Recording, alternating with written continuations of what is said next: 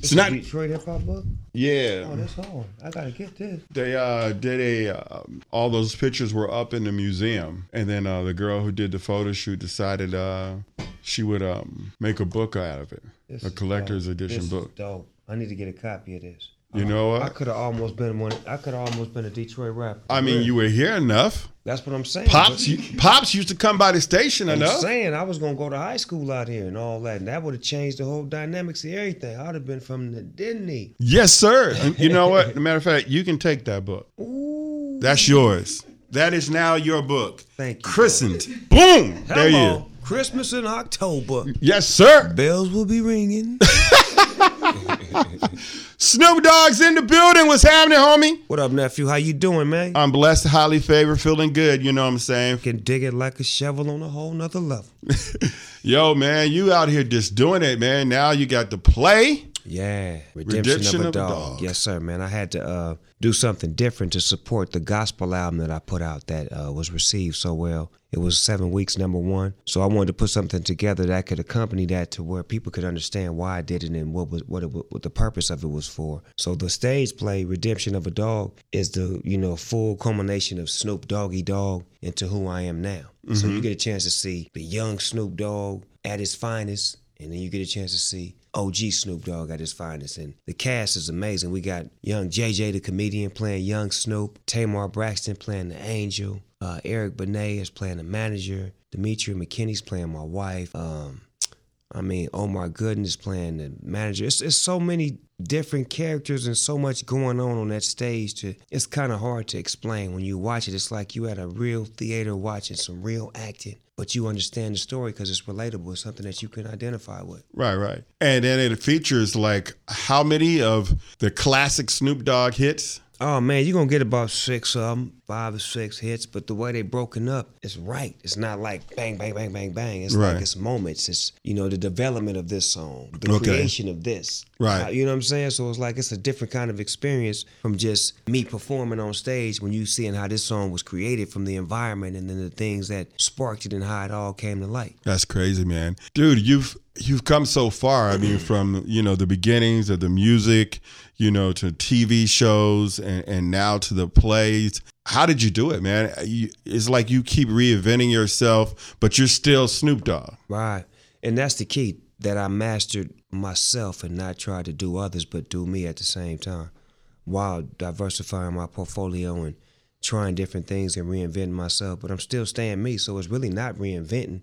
It's just me tapping into myself and doing things that are challenging to me. Anytime I do something that you feel that's, to that level, it's because it's challenging, and I feel like I'm up for the challenge. This play right now is a challenge for me to be able to act on stage and to deliver with some of the greatest actors and singers, and to be able to come across as great as well is something that I strive to be. I love being great. I don't want to be good. I want to be great in everything that I do, and this is another one that I'm trying to check off the list. Like Snoop Dogg is a Tony Award-winning actor on that stage when it comes to stage plays. What will be next for Snoop after this? Or would you like to extend this? I think this may move for a minute because this feels good. And I'm not even going to front. This play game feels good. And there's such a great message in this, and it's so true to who I am. It'll never get old. Right. It's one of these situations that'll never get old. It's like, it to me is like the Motown story in Broadway, or the Color Purple, one of those stories that just will never get old, and someone's going to always want to see it because it's a redemption story and everybody needs to be redeemed. Right. How does it feel when, you go out to a club and you still hear like What's Your Name and Gin and Juice and, all the classic hits still being played, and then the new generation of millennials just like out there just like, bobbing their head and getting into it?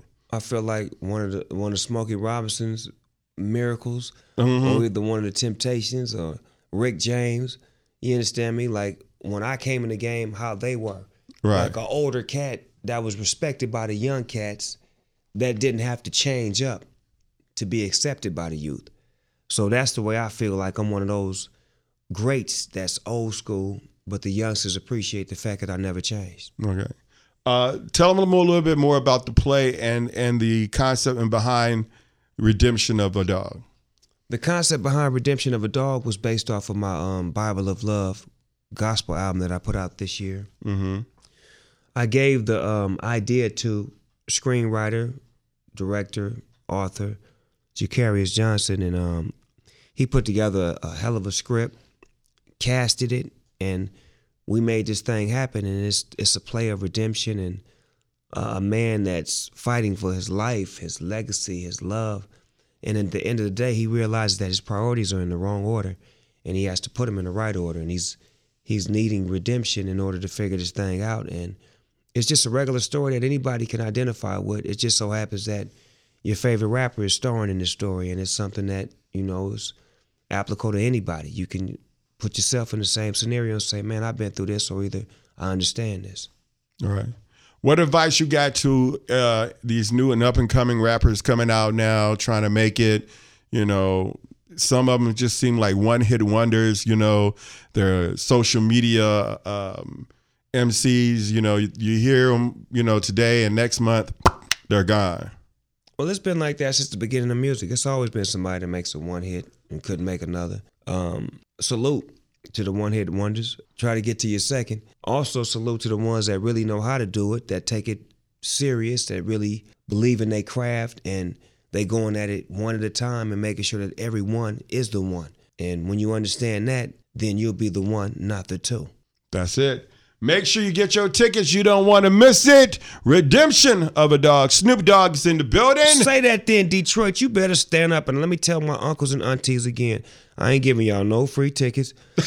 So don't even ask. Look here, auntie, I gave you tickets to the Beyonce show. Knock it off.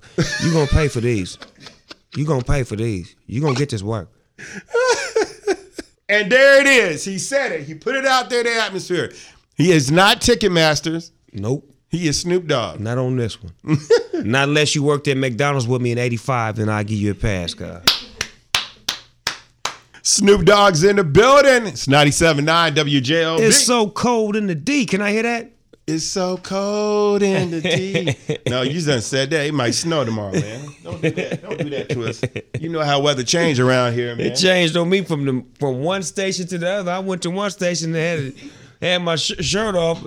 Went to the other station. I'm like, where's the blanket? Damn, it changed that quick out here? That quick. That quick. You know.